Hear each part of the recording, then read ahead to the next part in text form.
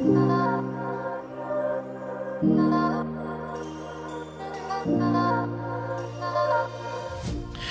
right, everybody, welcome to Studio B. I am your host, Pastor MDH. Thank you so very much for tuning in with us every single week. And remember, no matter where you're watching us from, Facebook, Instagram, Twitter, make sure that you like, follow, and subscribe so that you don't miss anything going on the set of Studio B.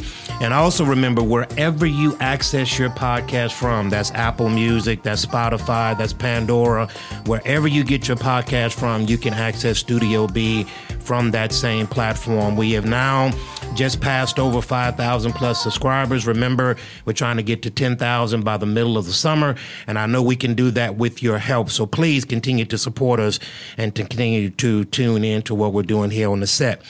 Today, man, I have a very special guest, and this month is going to be exciting. I am excited about what God has in store for us on these next 4 weeks on the podcast, because I'm going to highlight 4 phenomenal women that are making an impact in this world. And they are doing big things at a high level. They are God-fearing women. They are family women. They are business women. And they have their affairs in order. So I'm just so excited about my first guest today.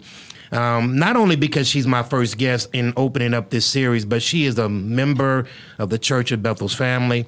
We love her and her family. And so I want to introduce to some and present to others Miss LaToshia Norwood, MBA, PMP, Project Manager Professional, okay, Managing Partner of, now give me that. The funny thing is people try to make it so fancy. Okay. It's El Renee. El Renee, okay. I'll get ready to combine them. Oh, I know. Okay. It happens all the time. Managing Partner of El Renee and Associates, LLC, and you are... as I was looking at your story and doing some research on you before our podcast, I'm excited about today because you got a story. I do. And I want the viewers and the listeners here to hear this story. So let me just kind of set the framework of what we're doing. So for the next 4 weeks, I'm going to be doing, I don't want to call it a series. You know, I'm a pastor, so, you know, we like to operate in series, but it's not a series, even though it's a series. But it's called Normalizing Success. And over the past year and a half, we're now on 50 episodes.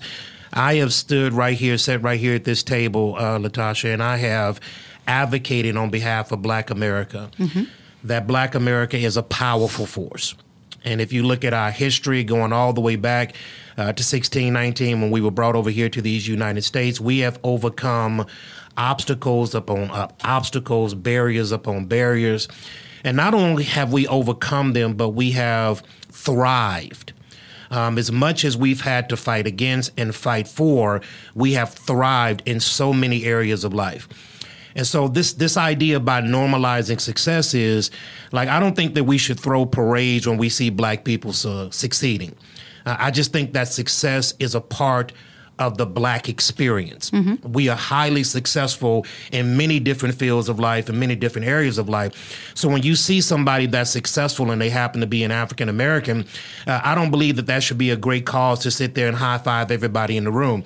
Standard is our norm. It's not what we strive for. It's just what we do. And so this particular, for the next 4 weeks, I'm going to be highlighting women, especially African-American women, who are doing great things in the business field, in their families and educational fields, so that I want everybody to understand the power that is in the Black community. And so that's what this first one is going to be about, and you are the perfect guest to start us off. So I want you to tell us a little bit about yourself and about your company and just about you. Sure. So LaToshia Norwood, born and raised here in Houston, Sunnyside, Texas. Sunnyside. Absolutely. Migrated like most from Sunnyside to South Park and then to Hiram-Clark. So I graduated from Madison High School. Oh, my goodness. Marlin. Absolutely. Madison, Marlin. Then went on for a stint to Lee College. And I want to put a caveat there. I was the first in my generation to get a full scholarship to go to play volleyball in college. Wow. And getting there, I really didn't know what to expect. So I didn't understand what a syllabus was and how to prepare yourself and how to be accountable and then managing being a student athlete. And so I went off, had a lot of scholarships. I wanted to stay close to home, so I went to Lee College. And I got there, was playing volleyball and doing my work and turning in assignments and traveling across the country. And then it came time for midterms, and I ended up getting a call from my coach, and she said, you failed a lot of your classes. And I'm like, how is that possible? I'm going to class every day. I don't understand what happened. Well, what I didn't understand was that the syllabus is the guide that kind of guides you through the curriculum in the class. And sometimes the professors don't say, hey, this assignment is due. So I was missing assignments that I didn't even know exist. So long story short, I lost my scholarship and within 3 weeks had to figure it out. So I was blessed to have a classmate that was at Prairie View A&M that was willing to allow me to secretly sleep on her bed in an extra bed in her room in her dorm. While I enrolled, I had to get money very quickly to enroll in college, and I lost my scholarship, so we had to, bootstrap it. And I remember that entire semester, I started with like maybe a 1.7 GPA going into Prairie View, and I talked to the volleyball coach, and she, willingly allowed me to come in and to walk onto the team, but I couldn't even qualify for financial aid. So my entire second year of my freshman year, I was, I guess, homeless, where I was sleeping on a bed, all my bags packed, never could unpack it. But I think it was a pivotal moment for me because it taught me the importance of responsibility and being accountable and being aware of what's going on. And so I think I finished that second semester with a 4.0, and then I ended up transitioning and having a great career in volleyball at Prairie View A&M. We won the SWAC. We ended up going to Hawaii to compete against the #1 team. I was interviewed on ESPN and Hawaii News, and it was amazing. And so I left Prairie View, and I ended up going into education. I wasn't really sure what I wanted to do at that point. And my mom said, well, you love sports and you love coaching, so why not teach? Why not be a physical education instructor? So I said, oh, okay, that's fine. So I ended up substituting for Windsor Village Elementary, and I went on to be one of the top instructors there. I started teaching teachers how to teach, writing curriculum, writing standardized exams, and did really, really well in education. And I ended up moving to Omaha, Nebraska, and I worked there for a little bit, and I realized, I have some gifts and talents that I'm not using. And I really feel like there's more for me, but I didn't know at that point what more looked like. So I started talking to a mentor, and he recommended TV advertising.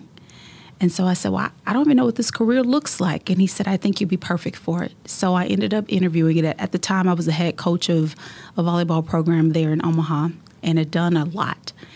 And I remember going in and interviewing for this job. And I'm tearing up because I'm thinking through the blessings that God has just given me and how this path has been paved for me.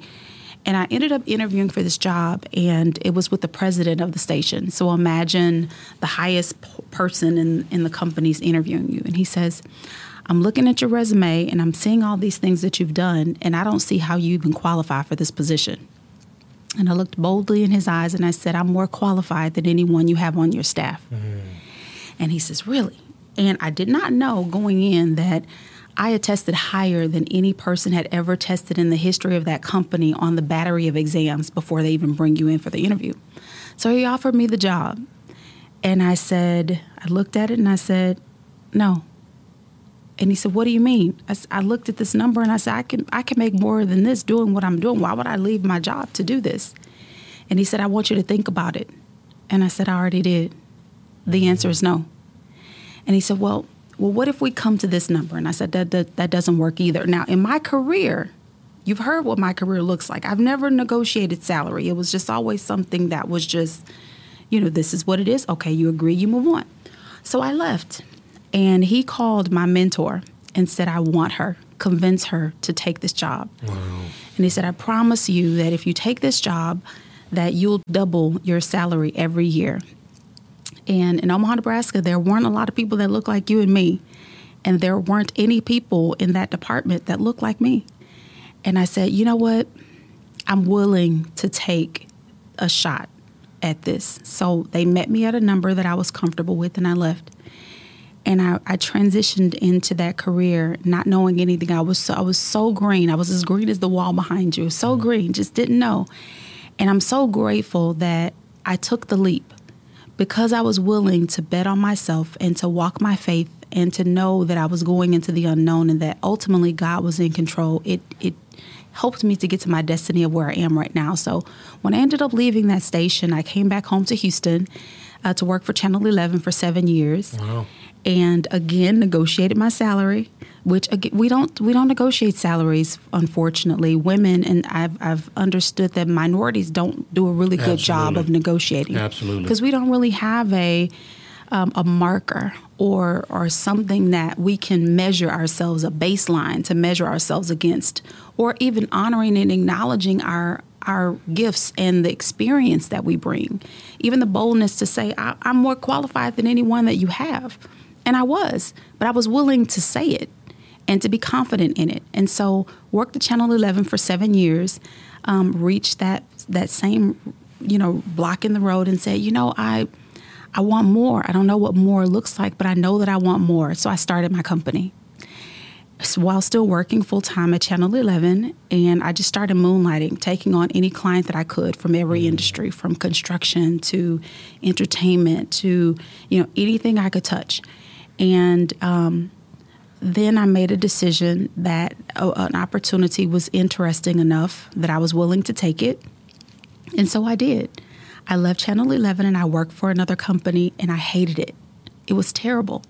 But it was a 6-figure salary that I wasn't willing to walk away from. So I decided I'm just going to stick it out and still work my business until it's time. Well, God said the time came sooner than what my time said. Mm-hmm. So one day I was working, newly married. My husband he was on his way to pick me up to take me to lunch. And I see this meeting pop up on my calendar that I didn't schedule. And at that time, I'd been working on projects and working with the largest companies that company worked with and doing amazing things, and had righted so many wrongs and just helped to really, bring some crazy projects back into alignment. And my manager brought me in, and there was another lady that was sitting in there. And I'm thinking, okay, hi, what's this meeting about? And not knowing that I was getting laid off after being there for about a year.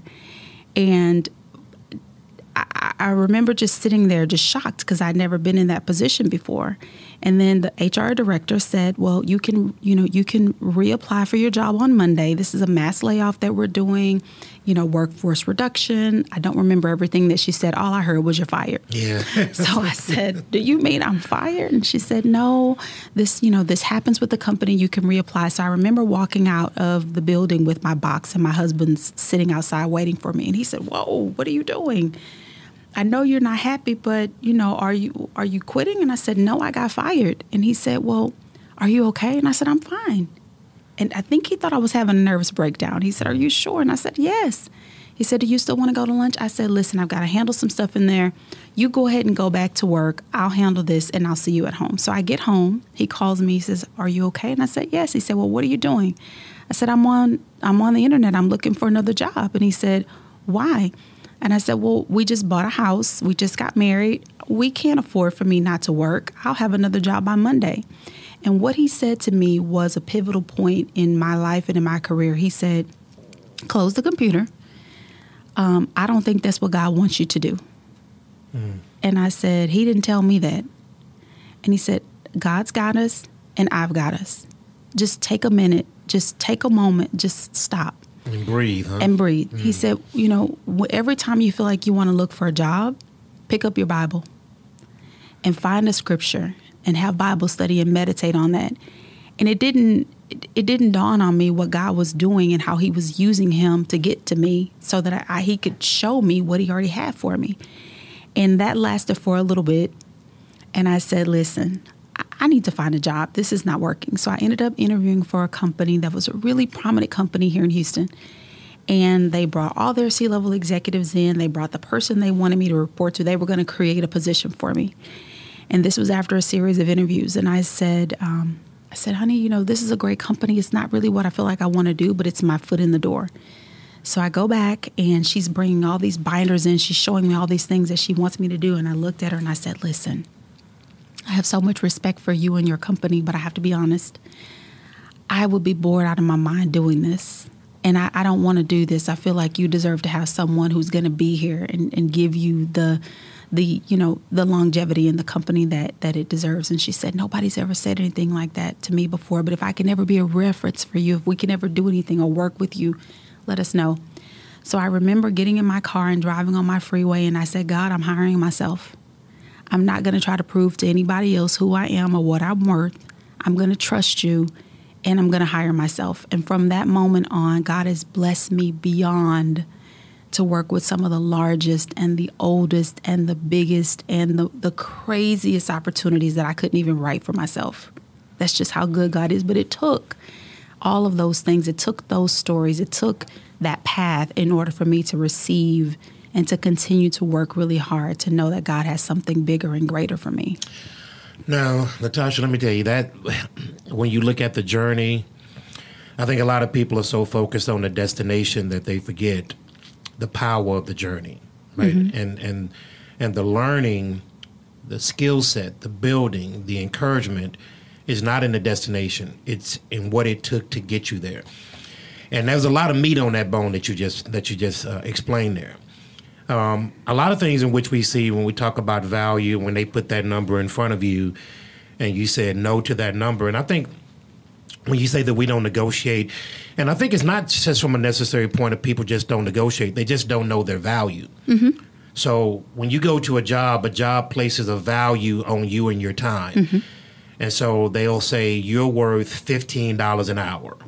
You know, we believe that your time in this company, in this particular skill set, is worth X.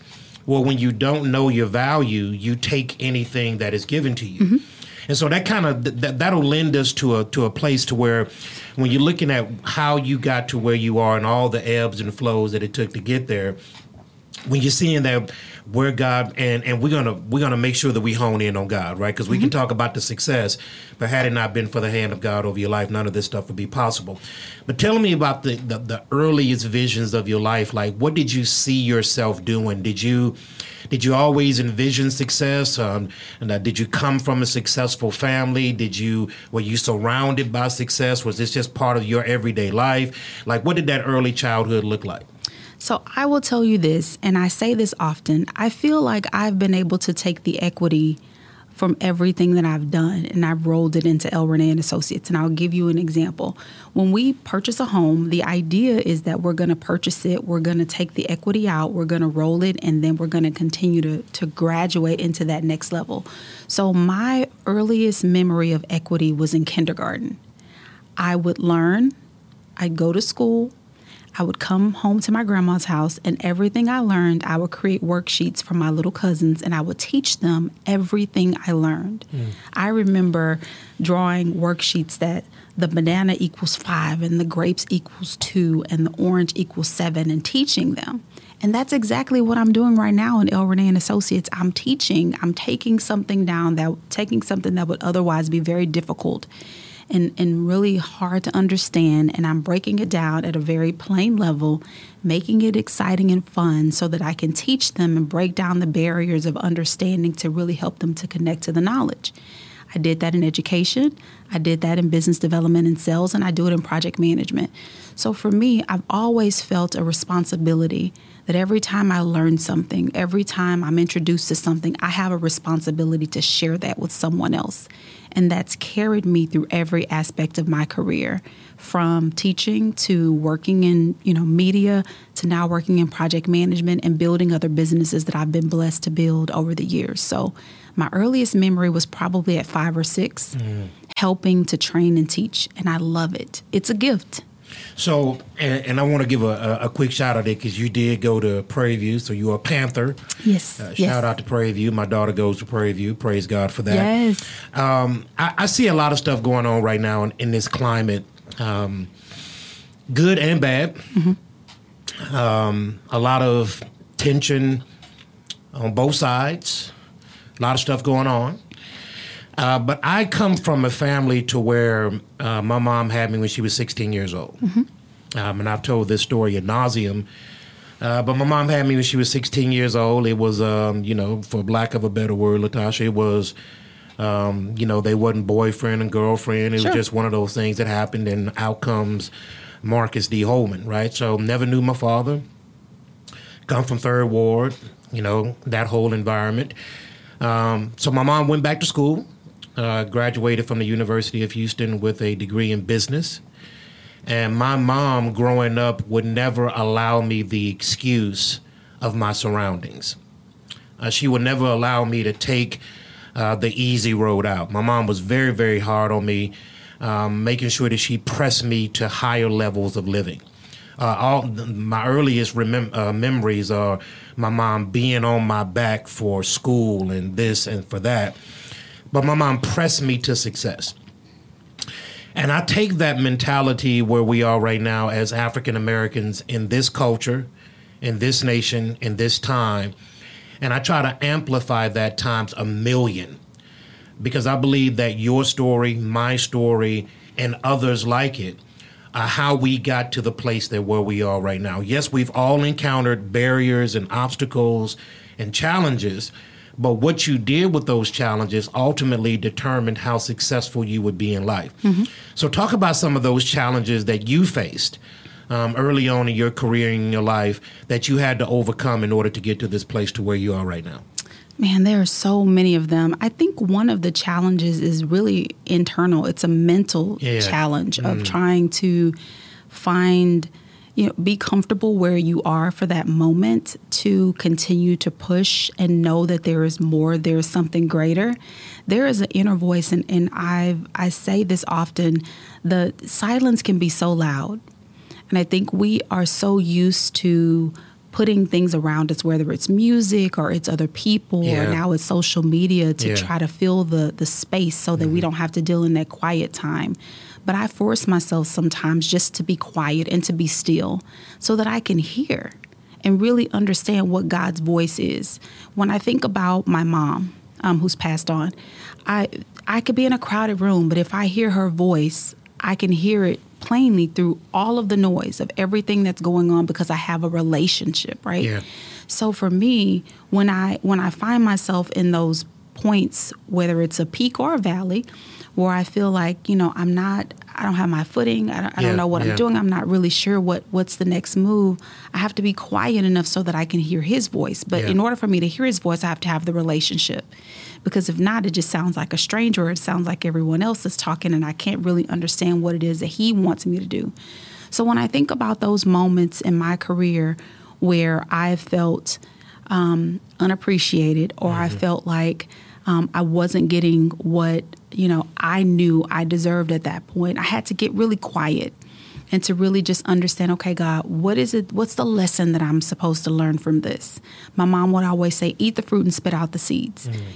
Take what's good, the stuff that's bad, toss it. Be careful where you toss the seeds, because if you water them, then they're going to grow a crop of something else. Absolutely. So, I can think of countless times in my career where I was challenged, or even now within my business, as an African-American woman in the industry that I'm in, there aren't a lot of us who are doing managing the types of projects and managing the type of businesses and accounts. And it takes a great deal of audacity to go in and not consider, what chair am I supposed to sit in, but to pull my chair up to the head of the table, or to be in the front of the room and know that I deserve to be there. So, if I were to think of one situation where I felt like, my back was up against the wall, I would say it happened, I would say probably within the past 2 years, where I was working really hard and keeping very focused, and out of nowhere, something just came up into the business exchange that was so unexpected. I don't really believe in haters. I don't subscribe to that. I don't think that people have that kind of time to just sit and try to figure out how they can destroy something. I never understood that concept. I feel like people have other things that are more important to do. But I had a situation like that happen where someone just started throwing these accusations and doing things. I'd never met this person before in my life, did not know anything, and later found out that there were some things that were working to try to undermine. But what God has for you, come on now, It's for you. Come on now. And when you don't give those things oxygen and you just keep yourself focused, it's about operating it with integrity. And if you know who you are and what you're doing and what your responsibility is, those things can really knock you off. Like, they can throw you off. But if you really stay focused and you operate with integrity, you realize that you really don't have to respond to those things. If you just stay focused and stay the course, everything works out. You don't even have to give it any oxygen. You just keep moving forward and know that if it's for you, God is going to deliver it and make it happen. So that's what I did. So now, when you're going back to college and you lost your scholarship, there are the fork in the road. At that moment, I could go left, I could go right? And we all get to those places in our lives to where we face that pivotal fork in the road. Something happened, life issues, just life in general. And so that was a pivotal moment in your life, right? You got a scholarship, didn't work out, and now you have to make a choice on what you're going to do with this life event that you didn't see coming. Mm-hmm. And so when we're talking about life, LaToshia, and there's a spiritual part of this, but when we're talking about life is going to bring with it its challenges. Jesus said that it's going to rain on the just and the unjust, right? It's going to rain, whether you're walking with God or whether you're not walking with God. That's just life and what life brings. But the blessing of the problems that come along with life is how it builds you up for the next season of your life. Because everything is a preparation, right? So when you're looking at the challenges of your life and how you overcame those things, if there's somebody that's watching right now that's going through a very difficult stretch, whether that's family, whether that's financial, whether that's career, whether that's spiritual, they're in a difficult stretch right now in their life. Like, what would you tell that person that's listening, that's going through life right now? Something has hit them that they did not see coming, and now I have to respond to it. What's the encouraging word to that person right now? I would first say congratulations, because what you're hoping for is on the other side of this. You just have to be patient and walk it out. So patience. Yeah. Even in the midst of what I'm going through. Patience. And congratulations. Because even if someone comes and something really, really tragic happens to them, I just have that kind of faith that I know that, everything works for the good of those who are called according to God's purpose. And there are so many things that are beyond our control. And all we can do is try to hold on to the controllables and do what we can do. That's a good word. And if you have faith and confidence in knowing that you are walking in God's purpose, it's going to be okay. Sure, I mean, whether it's death or it's divorce or it's a loss of anything, just know that God is ultimately in control. And if he took it from you, that means that he has ended that phase or that period, and he's moving you into another phase and another chapter. And you're going to see it. You can't always see it at that moment. You don't always understand what's on the other side of it. But if you're just patient and you keep trusting and you keep working and you keep believing, it's going to work out. It always does. It has to. So I have and I want to make sure that I get your permission to do so, because in talking about challenges and what life brings, problems that it may present, of course, as a pastor, we are constantly in counseling sessions, and we are counseling from A to Z. And anybody that knows anything about Bethel's family, it is a real church for real people. This church is literally open 7 days a week. And so there's no time schedule. Somebody don't just come up on Monday. They come up Monday, Tuesday, Wednesday, Thursday, and all throughout the week. And so think about whatever problem that you can name, we talk about it here in this ministry. Mm-hmm. And we're oftentimes trying to lift up people that are in the pit of the valley. I mean, not walking into the valley, they're in the pit of it. They've been in there for a minute, and they've been in that valley for so long that they're even used to the valley. Mm-hmm. They're used to the darkness. But we try to get them to understand that this problem that has come up on you that you did not expect can actually turn out for your good, no matter how bad it may be. And so I want to talk to you about a personal issue that happened a couple years ago. Mm-hmm. And you know where I'm going? Tell me. With our dear sister, your dear sister. Yes. Here at the Church of Bethel's family, we got rocked to our core. And this is from a church perspective. I know as a family perspective, Sure. It was even greater. Valentine's Day 2018, I got a call from our pastor early in the morning that our dear and beloved Dr. LaToshia Earl had gotten into a tragic accident, car accident, and God had transitioned her to glory. Literally singing on Sunday, and the next day you have to grapple with the idea that she's not here. Mm-hmm. Tragic event. Nobody saw that coming. Mm-hmm. Like it came, and life just kind of smacked us in the face and said, now what are you going to do? Mm-hmm. And our whole church family had to respond because she was such an integral part of the ministry to this tragic news. Now, as a family, I can only speculate that if we felt that way as a church family, sure.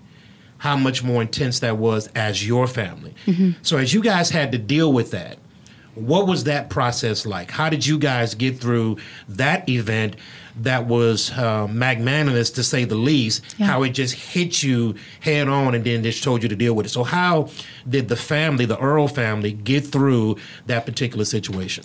Yeah, so it feels like a long time ago, but it was only a year ago. Yeah. It was only a year ago. It was tough, to say the least. That was in 2019. It was 2020. 2020. Yes. That's right, because that was right before COVID. Right before COVID. Yes, you're right. Right before COVID. Right. Yeah. It feels like it was that long ago, but then it doesn't. It was just about a year ago.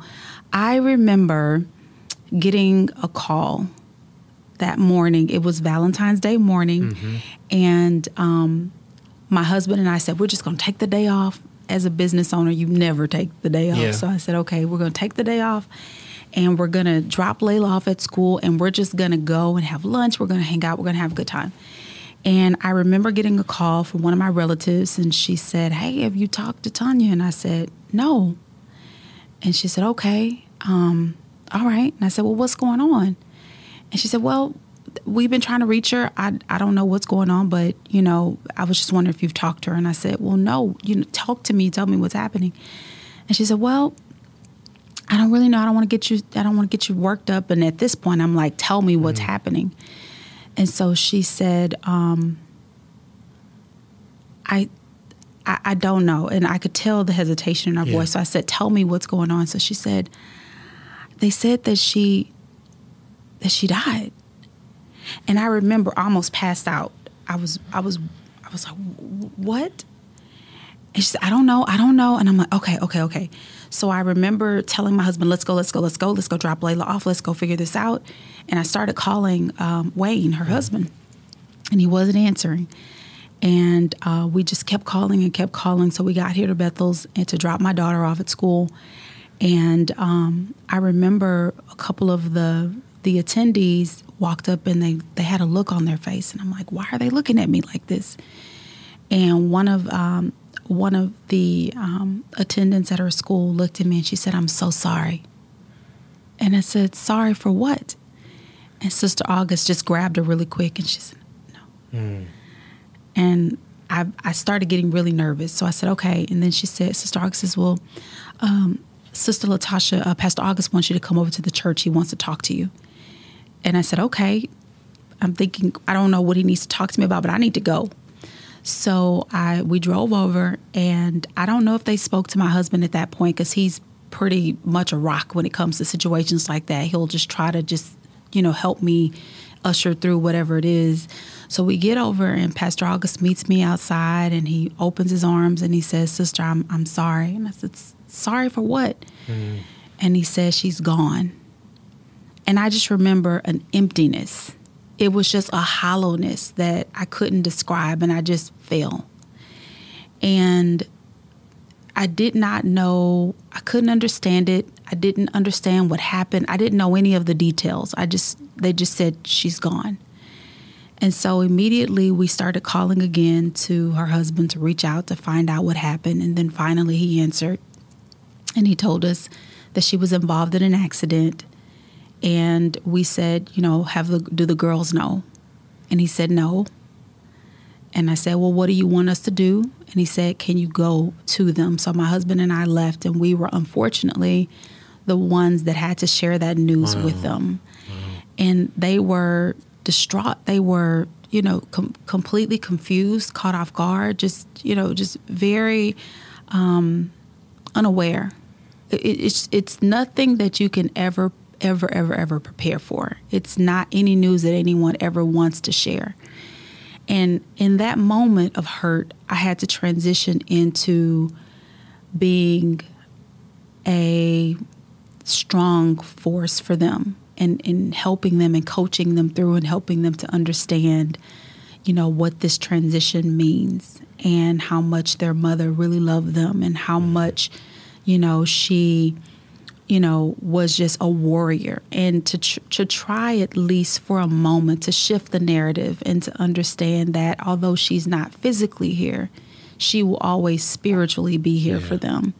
And she represents so much as she did for Bethel's family, she represents that for our family as well. She was this amazing God-fearing warrior that I was blessed to call sister. We had so many fun moments of our relationships that I reflect on. Just the Friday prior to her passing away, we all got together to go to dinner. And we all hung out and we laughed, we sang, we had a really great time.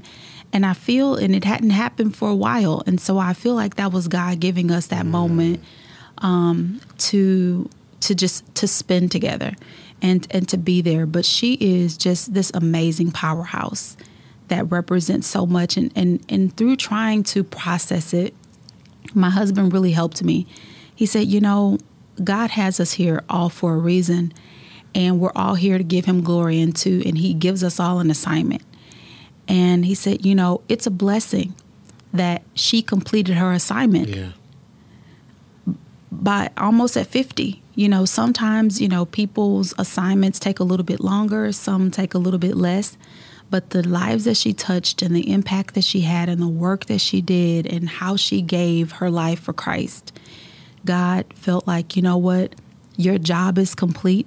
And I'm ready to bring you home. And so for me, as much as I miss her, anything that's funny, I would want to call her. If something crazy happened, I'd want to call her. I'd look forward to seeing her at church and hearing her voice and seeing her minister. And, when I think about just how talented she was an amazing singer, but she was anointed. Yeah, that's and I a difference. think there's something that's so different about that. It's not about the runs. I mean, we come from a singing family, right? So it's not just about the ability to bend and fold your voice, but it's about how you can help to heal. Yeah. And even through her transition, I would randomly see someone, and I saw a lady at the store, and she said, I haven't been able to return to church yet. And I said, really? She said, every time I go, I want to hear her voice. I want to see her. I want to hear a word from her. People that I never knew said, your sister sung me to Christ. I was so lost. I was in a valley. I didn't know what to do. But through her ministry, it helped me to have that hunger and that desire to get into the Word of God. And so when people use the word ministry of music, this is the last thing I'll say about it. When they would say minister of music, my sister studied the Bible like she was really a pastor of a church. She'd wake up in the morning. She had at least 3 or 4 different references to the Bible that she could refer back to. She was really, really about God's word. And it's amazing because I remember seeing her, and it was a reflection of my mom. My mom would do the same thing. She was a student of the word. And I think that through her study and her commitment to Christ and knowing how important it is to be invested spiritually in a ministry is really where that anointing really comes through for her. And I'm prayerful that her children, her legacy, will continue to carry that same thirst and knowledge for Christ. And it also is a call to arms for me as well.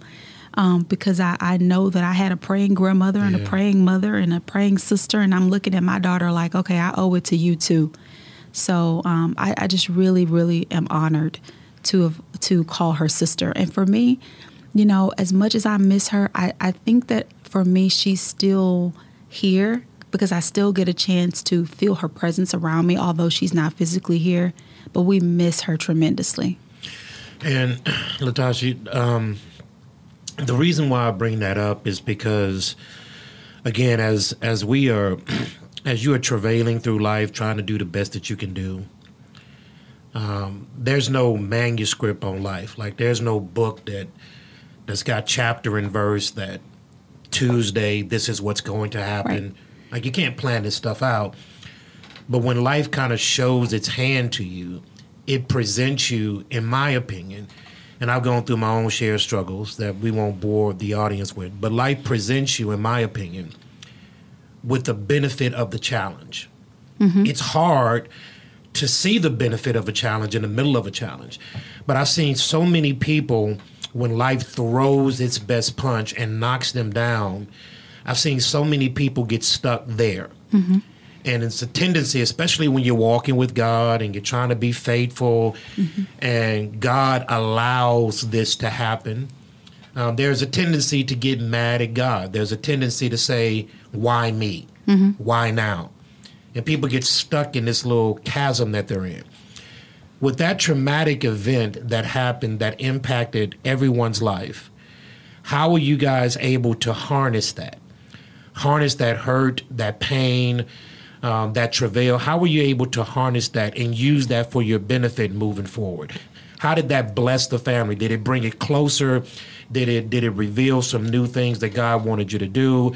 Talk about that process once you guys got your hand around the issue. So for us, we have always been a God-fearing, praying family. So, of course, nobody saw this coming. So it was one of those situations where we knew that we needed to take a step back and ask God, okay, what is that you're trying to show us? What is it that you want us to do? And one of the great responsibilities was our ministry. And my cousin, Sister Donna Chapman, was, there in the choir with us and, directing and, really carrying on the ministry in different ways. And so when Pastor August invited her to take on that role, she came to the family and she said, how do you all feel about this? I know that this is something that is so very new for us. Will you all support me? Will you all stand with me? Will you all allow me to honor Tanya or Sister Earl in this way? And of course we said yes. And so for us, this was, as traumatic as it was still an opportunity to show the heritage of our family and our faith. Yeah. And to know how important it was to carry on the ministry because, A, that's what she would have wanted us to do, and that's what God intends. That's what He created us to do. So for us, we still as much, nobody can play the piano or sing like she can. So we still, on any given Sunday that we're all together, you can find us harmonizing, looking at somebody because they're off key, or challenging each other to just continue with their ministry and with their walk. So really and truly, our focus has been to just stay very prayerful, to continue to keep her immediate family, her daughters, her husband, her son, her grandson lifted up, and to continue to be what God intended for us to be. And that's a family that loves God, that honors Him, and that tries to use every gift that He gives us for His glory. And so that's really what we've done. And I will tell you, at that time that this was happening, that happened with my sister, I was negotiating one of the biggest deals in my company. And it was really unbelievable how God showed up, because it was at that moment that you would have expected for me to be wallowing in the bed somewhere. And there were moments where I was paralyzed, but I could hear her voice. I could hear my mother's voice. I could look around me and see that, my responsibility was to keep going. So I actually used it as fuel to move me forward and to propel me through and to celebrate those wins with her and with my mom and with my family here on earth, knowing that I was able to make it happen even through some of the most critical times in my life. So I just thank God that He allowed me to have an amazing support system, my husband, my family, my team, to make sure that we were able to make it happen. But it would have been so much sweeter to have her here to celebrate with me. But the great thing about it is, although I don't have the ability to call her and tell her, she's with me anyway. So she's there with me in my ear, talking and encouraging me and celebrating the wins right along the way. So this is a preachery saying, okay? It's real preachery, but people see the glory, but they don't know the story. Like they see the bells and whistles, they see the house, they see the car, they see the family, they see all the outward appearances, and they admire you from afar. Like, wow, they got it going on. But oftentimes what they don't see is the backdrop, the struggle that led to this particular place, and all of the things that you had to go through, go beyond in order to get to this place. Now, we're still not there. God is still molding us and shaping us and conforming us to the image of his son. But I'm so very thankful, because as I look at the life of Christ, Sister LaToshia, I see a man that was perfect in every way, shape, or form. But as you look at his life was filled with challenges. And as you see this man who was without sin, he never said a bad word, never did a bad deed, never thought a bad thought. And this man that was perfect had to overcome challenges upon challenges upon challenges, and to ultimately the final challenge, which was on the cross of Calvary. And so I look at where we are right now, but I appreciate hearing about the journey. The niceties of the moment is great. We celebrate the success in the moment. But I think where the encouragement comes for people who listen is to hear about what it took to get to that place. Because a lot of people right now are in places that they don't think that they can get out of. And from whatever A to Z and whatever problem that may be, we all look at problems and deal with issues in different ways. And sometimes life kind of swallows us whole. And so I hope that when people are listening to you, you are the managing partner. Yes, you have your own company and you are doing tremendously well. You got a wonderful family. God has blessed you, and you're at a place into your life to where you've gotten your feet up under you. But I pray that when people hear about the journey, not the destination, that they're able to draw some encouragement from that, because they can say within their own minds, okay, this is where I am. And the model that I give to everybody, look, no matter where you are in life, start there. Okay? No matter where, if you got $1, start there. If you ain't got no money, start there. Wherever you are, start there. So I hope people can look at and hear the journey of LaToshia Norwood, okay, and what it took for her to get to this ultimate place of where God wants her to be, and draw some serious encouragement that you've overcome some very difficult challenges in your own life, but you were able to harness that pain and use it to your benefit. So I want to ask you this. I have a heart for young people. I've always said, Sister LaToshia, that I will not contend with a grown man. I'm not going to argue with anybody that's grown, because, you know, a grown man, a grown woman has already made up their mind. They're going to do what they're going to do. But if you give me a young person, I will contend with that person. I will walk with that person through the valleys and the struggles of life, because there is potential on the other side of that person. So you got a young person right now that, and our youth right now are going through things. I'm 48 years old this year. Our youth right now in 2021 are going through things that I myself in my youth never had to go through. Issues and challenges, social media, stuff that I never had to go through. So the youth right now are in a very, very vulnerable place. And I believe that one of the things that the church is not doing very well is we're not putting a lot of attention on our younger generation. So as that young person is listening right now, and that young person is watching right now, and they're listening to you, how would you encourage that young person, going back to your own early years, about where to start, how to continue on? What type of mindset should they have? What do I need to do in order to be the best that I can be? Like, what would you tell that person who's in the valley of life right now, and how would you encourage them? I would tell that person to do exactly what I did. Take a sheet of paper, rip it out, draw a line down the middle, write what you like and what you don't like, and just write it all down. Everything that you love to do, whether it's eating healthy or eating snacks or helping people or writing or, basketball, whatever that thing is that you enjoy doing, write it all down. On the other side, write down what you don't enjoy doing, whether it's homework or it's math or whatever it is, just write it down. And then take a step back. And everything on the like list, do more of that. Mm-hmm. Do it as much as you can.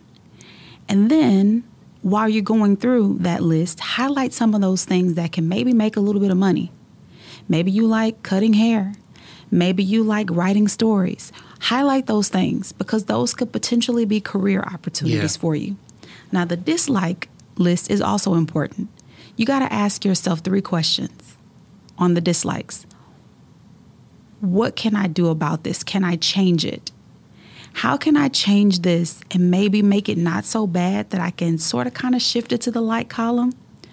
Or is it something that I have no control over and I have to get over it? Like, you can't get a new mom or a new dad, right? There are some things that are constants. And then the other things are, I can totally eliminate this out of my life completely. I don't want to do this anymore. This doesn't bring me joy. And so when I did this for myself, I realized that there were some things that were in my life on my like column that I wasn't giving enough attention and that I needed to devote more time to, and things that could possibly be a career opportunity for me that I could monetize and make money. So if I'm looking at a new job that I want to go for, maybe I can find something that is on the like column that mirrors that. And maybe that's a career option that I could look at, or maybe add to my business or something else that brings me joy. Those things on my dislike column, I got to make some real decisions because there are some things that you can't control, and you have to accept it and realize, you know what, this is something that's a part of my journey. If I'm adopted, if there is something tragic happening that I have no control over, I've got to realize that, you know what, I got to put this in God's box. But these other areas that I can control, I will control them. The other thing that I would tell people, which I don't know that people do it a lot, is to create a vision board. Yeah. Vision boards are really, really, really a great tool. It really helps you to see. There are different learning styles. Some people have to taste it. Some people have to say it. They have to hear it. They have to touch it. They have to see it. How do you connect, right? A vision board can be something that you either do digitally on the computer, maybe in PowerPoint, or maybe you go grab some magazines and you do it the old school way. You go to the dollar store, get one of those big posters for $1 and cut out pictures and words that represent what it is that you want. And post it somewhere where you see it all the time and that you can hold yourself accountable to it. But I'm going to take it a step forward. When I look at vision, I have to ask myself, okay, what is it going to take for me to do it? Is it going to take commitment of time? Do I need to find someone else that can get me closer to it? Who are the people that I need to surround myself by? Is it going to take money? Maybe I need to start saving or scaling back. How long is it going to take me to accomplish this? Do I have the willingness to stick it out and to really, really focus on getting it done? Maybe, that journey might take a year. It might take 10 years, but the progression that I can see myself flowing through will help me get there. What are the risks? What can go wrong? If this blows up, am I okay knowing, you know what, that was a part of the journey? Yeah. It's just par for the course. I'm going to keep going and keep pushing. So I would say, number one, writing those things down really helps you to visually see, and it holds you accountable to it, what those likes and dislikes are, and committing yourself to doing it. Even if it's committing yourself to doing it for a week or a month, right? Maybe it's working out or eating healthy, whatever that thing is, commit yourself to doing it, highlighting those things that you feel like are things that maybe can take you a little bit further, reevaluating that dislike list, asking yourself those questions, and then creating a vision board to kind of help you. And once you have a vision, I don't know where the quote comes from, but it says, if you don't know where you're going, any road will get you there. Any road will get you there. And it's like jumping into a car. That's what the GPS is for. If you jump into a car and you just start driving, you'll get somewhere. I don't know where you're going. You're going to get somewhere, but you're going to waste a lot of time, potentially a lot of money, and a lot of energy. But if you get into a situation where you plug in where you're going, the coordinates or the destination of where you're going, it might take you a little bit longer to get there. Yeah. You might have to pivot because maybe there's some traffic on the road. Maybe there's some construction. Maybe you have to detour, but you'll get there because you know where you're going. And that list helps you to identify what that looks like. And that vision board helps you to visually see where you're going. What do you put on your vision board? You can put a house, you can put college, you can put marriage, whatever those things are that are part of your vision, because it's very personal to you. But it's something that you have to commit yourself to, and it needs to be time bound. You need to give yourself a realistic timeline of when I want to accomplish this. So you can use it as benchmarks to say, okay, how close am I getting? It's just like what the GPS tells you. You'll be there in 15 minutes. If you look up 30 minutes later, something went wrong. Yeah. But you don't stop and pull over and get out of the car and give up. You keep going until you detour and you get there. And that's the same thing that life presents us. But you got to have a destination. You need to know where you're going. The other piece of advice that I would say is if you can find a mentor, and I know we talk about mentors all the time, but a mentor, they have different purposes in your life. There might be a mentor that's just willing to call your baby ugly and tell you that is crazy. I don't know what you're thinking about. Mm-hmm. Don't do that anymore. There are some mentors that will rub your back and will coach you through and help you and wipe your tears. And I mean, we all need different things in our lives. So figure out what helps to motivate you. But ultimately, a mentor is someone that should hold you accountable. And it should be someone that you're willing to be honest with. Absolutely. That you're willing to share and be naked and transparent with, to say, you know what, I haven't figured it all out, but I know where I'm going. And when I feel myself getting weak, or if I feel like I'm getting tired, can I come to you for some encouragement? Can you help me to understand maybe how I can pivot through this journey to get where I'm going? Is there somebody that you can connect me to? Is there somebody that I can watch or shadow or mirror who's doing what I want to do that can kind of help me along this path? But having that vision and knowing where you're going and what's important to you and what you want and what you need, I think that's a really, really important secret sauce of getting to where that destination is. The final thing that I would say is pray about it. God is ultimately in control of this thing, and he's the ultimate project manager. So as much as we feel like we know exactly what we want and where we're going and what we should be doing, who we should marry, what school we should go to, what business we should start, how much money, all those things, God, it's in his hands anyway. So present those things to him and ask him, God, is this what you want? I want you to be the navigation for my life. If there's something or someone that's in my life, or there's something that's going on that's going to take me away from what your purpose and what your calling is, remove it. Because sometimes we aren't strong enough to do that. We aren't strong enough to walk away from that 6-figure salary to go and start this business that's going to be a multi-million-dollar business. Because we can only see starting at starting at Lee College, losing a scholarship, staying on somebody's bed at Prairie View, trying to get myself back into college, transitioning into physical education and being a 4th grade teacher, and then moving into media, and then starting my own company that's now a multi-million-dollar company, right? We don't see those journeys because if God showed it to us, we probably mess it up. That's exactly right. We probably mess it up. It's too big. It's too big. Right? But God has to, has to allow us, to walk the journey out. But here's the thing that I have not shared yet.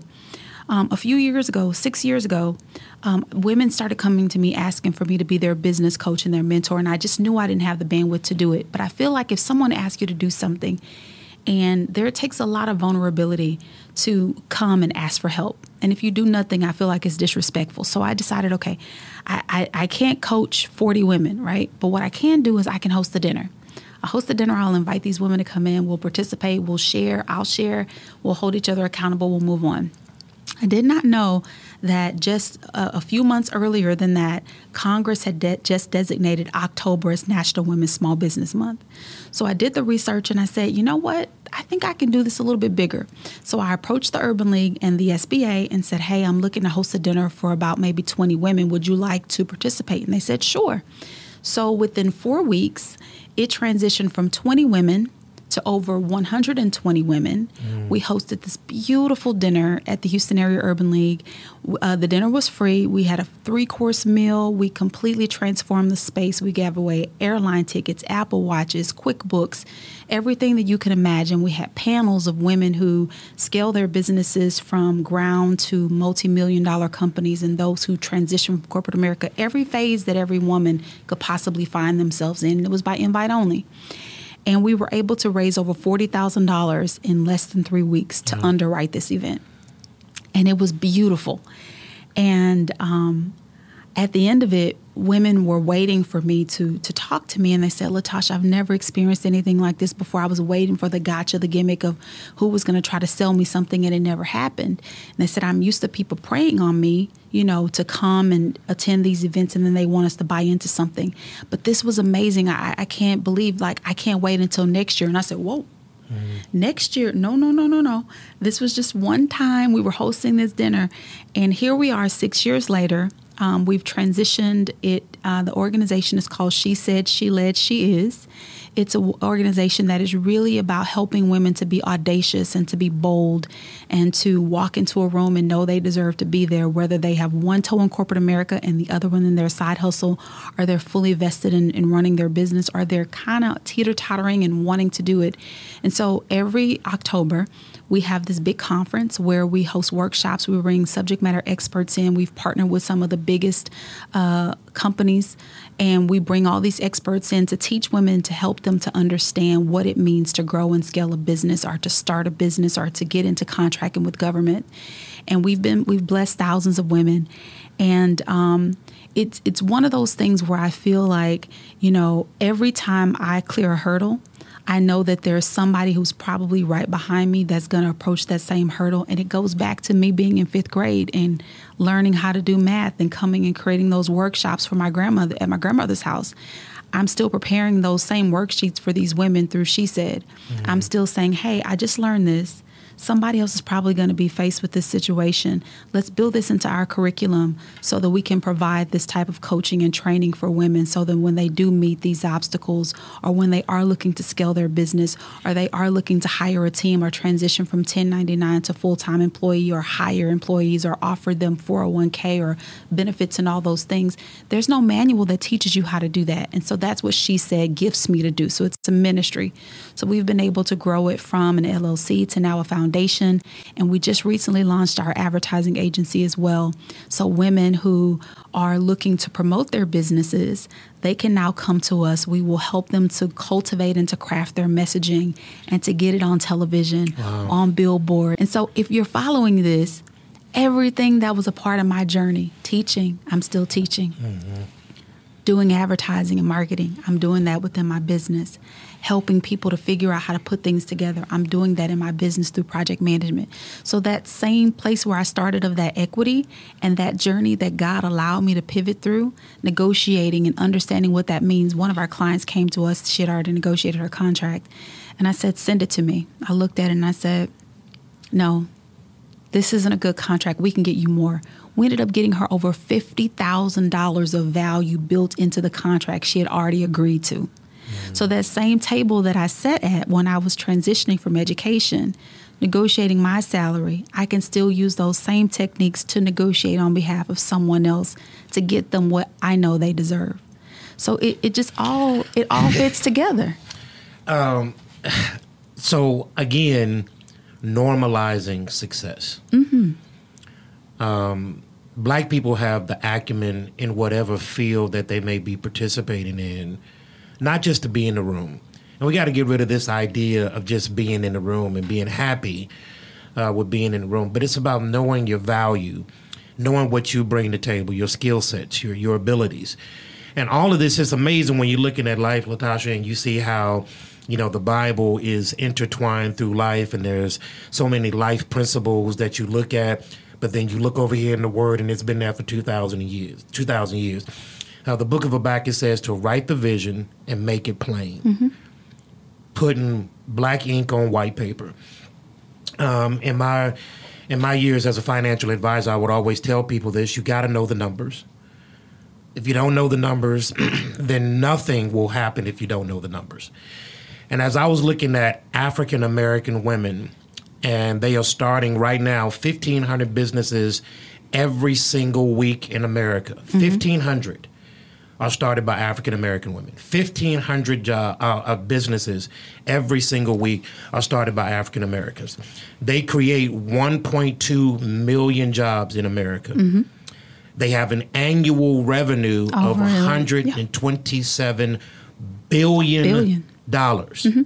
Now, I'm just talking about African American women, mm-hmm. just the women. I'm not even talking about the men right now.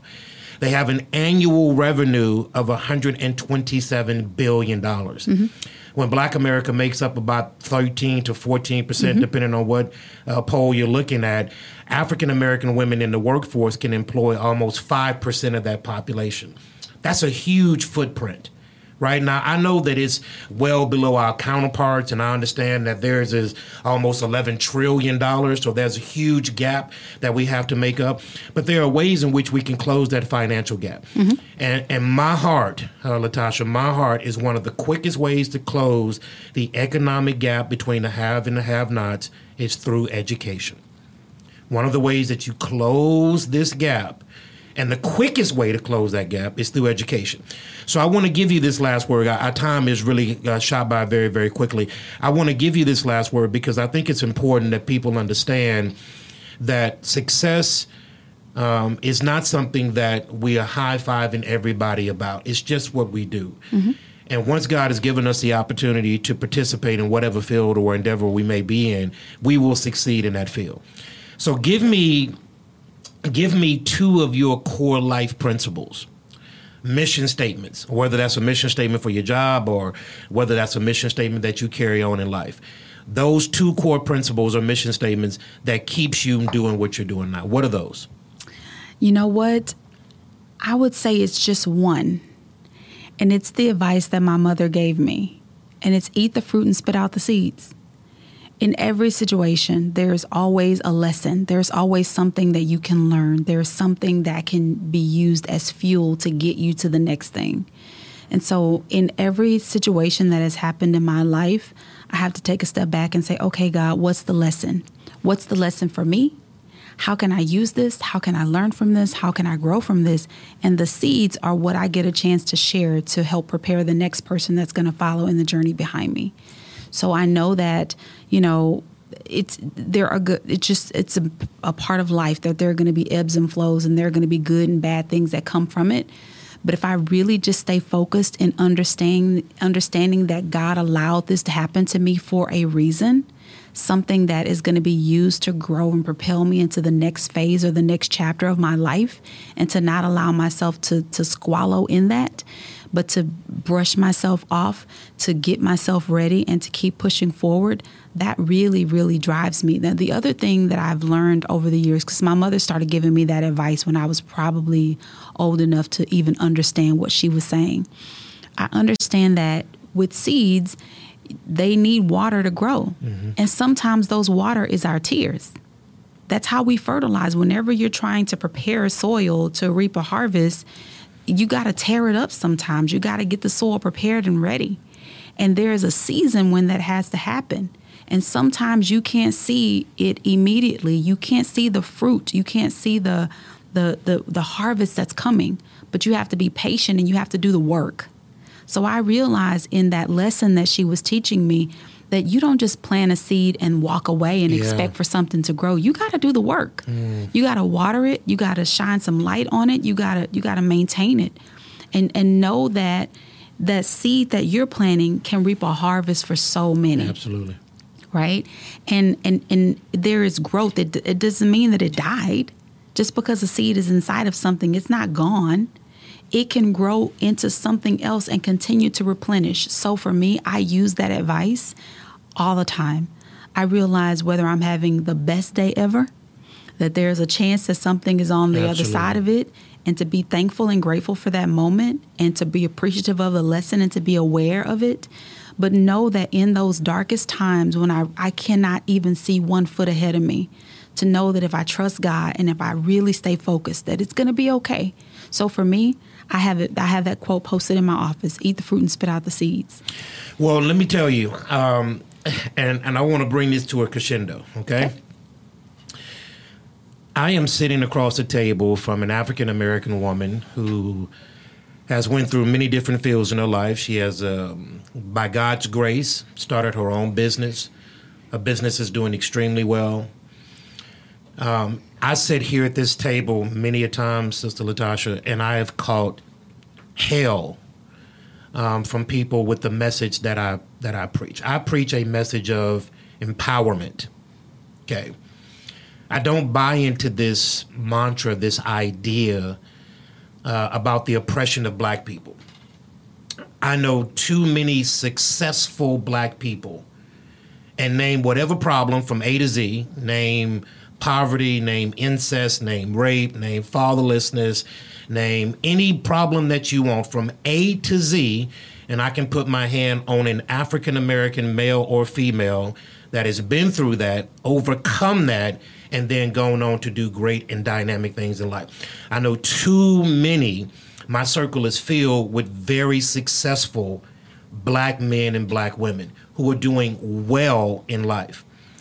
And so I push the idea that black America is able. And we're not looking for a handout. We're not looking for people to post us up. Yes, we're going to go through our challenges. Yes, we're not going to skip down the yellow brick road and sing Kumbaya. I get that. I understand that. I believe that. But within black America is the power given to us by God. When you look at any other ethnic group, we have been spiritually empowered by God since our founding. Mm-hmm. And we have something inside of us that drives us through every problem and situation that we may come up against. And so I advocate for empowerment, that no matter where you are in life, you can be better than where you are. But I also, Sister LaToshia, I redefine what success is. Everybody can't have the 3 letters in front of their name, CEO, COO, CFO. Everybody can't operate on the 50th floor. And I hold the mantra that we don't value as much as our foreparents did and forefathers did the value of hard work. So whether that's you taking out the trash, somebody's got to cook the food. My grandmother was didn't get anything more than an 8th grade education. She was a waitress all of her life, but she was the hardest working woman I've ever known. So she taught me to value that no matter where you're planted, bloom there.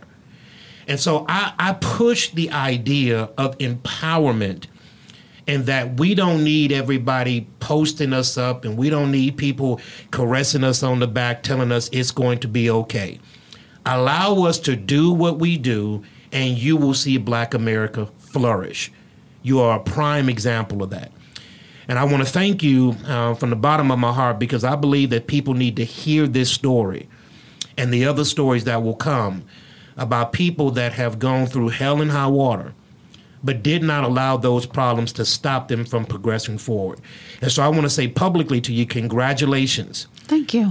Congratulations, man. I'm so proud of you. And I don't want to specify this just to an ethnic conversation, but it's important to me that I get people to understand the dynamic of black America, that black America is not the images that you see on TV. Sure. Okay, that doesn't define the populace of black America. Black America is strong, it's resilient, it's smart, it's capable, and we can do very, very well if you allow us to do it, right? And so I want to thank you from the bottom of my heart. Your family is a jewel here. And I believe that, as Pastor August always said, I'm going to steal this from him, I'm giving him credit, the best for you is yet to come. Thank you. The best for you is yet to come. I receive it. So I want you to look right here into your camera, and I want you to give a plug, a big, strong plug, and I'm not going to put the words together this time, L. Renee and Associates, LLC. I want you to sit here in this camera, sure, and I want you to give a big plug for your company, how they can reach you, what you do, and so on and so forth. Great. L. Renee and Associates is a project management consultancy firm that supports companies from the C-suite to the front desk by providing training, consulting, and recruiting for professionals. So if you are interested in learning more about project management, it is a very viable career path.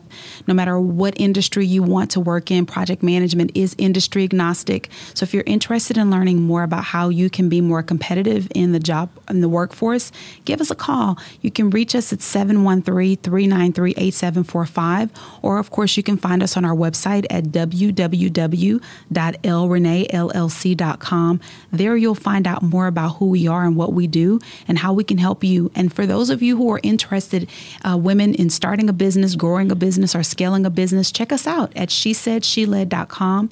We have our annual conference coming up in October. We'd love to connect you to resources and people that can help to mentor you and coach you and help you to figure out what that is that you can start that business doing. Or if you're looking to scale your business or do government contracting, we can help you do that too. So I'm really excited about what you're doing and what God has blessed you and positioned you to do. And if I can help you to get one step closer, I'm willing and happy to help you do that. Miss LaToshia Norwood, managing partner of L. Renee and Associates, LLC. You want to give a quick shout out to your husband and your kids? Absolutely. The person that is like the cheerleader of all cheerleaders, my husband, Will Norwood, who is absolutely amazing. Thank you for being such the blessing that God intended for you to be. We prayed very early on for our marriage to be our ministry, and it definitely is. I'd like to also acknowledge my baby girl, Layla Jean, and also Lily and all of my family, my team at El Renee and Associates, my team at She Said, and all of those who are always championing for me. Thank you so much for your love and support. Ms. LaToshia, I am so thankful that you accepted the invitation to come on here on Studio B. Everybody, I am Pastor MDH. Thank you so very much for joining us here on the set. Remember, wherever you're watching from, like, follow, subscribe, comment so that you don't miss anything going on the set of Studio B. And remember, God loves you. He has a rich plan for you. And until next week, we'll see you soon. Scope, time, and cost are constraints every project faces, and having the right team to manage them is the key to your success. L. Renee and Associates is an industry leader in project management and an authorized training partner with the Project Management Institute. From training, recruiting, and consulting, our project management experts will help improve your team's performance. So whether it's construction, technology, healthcare, and more, L. Renee and Associates is your partner for all things project management. Let's get started today.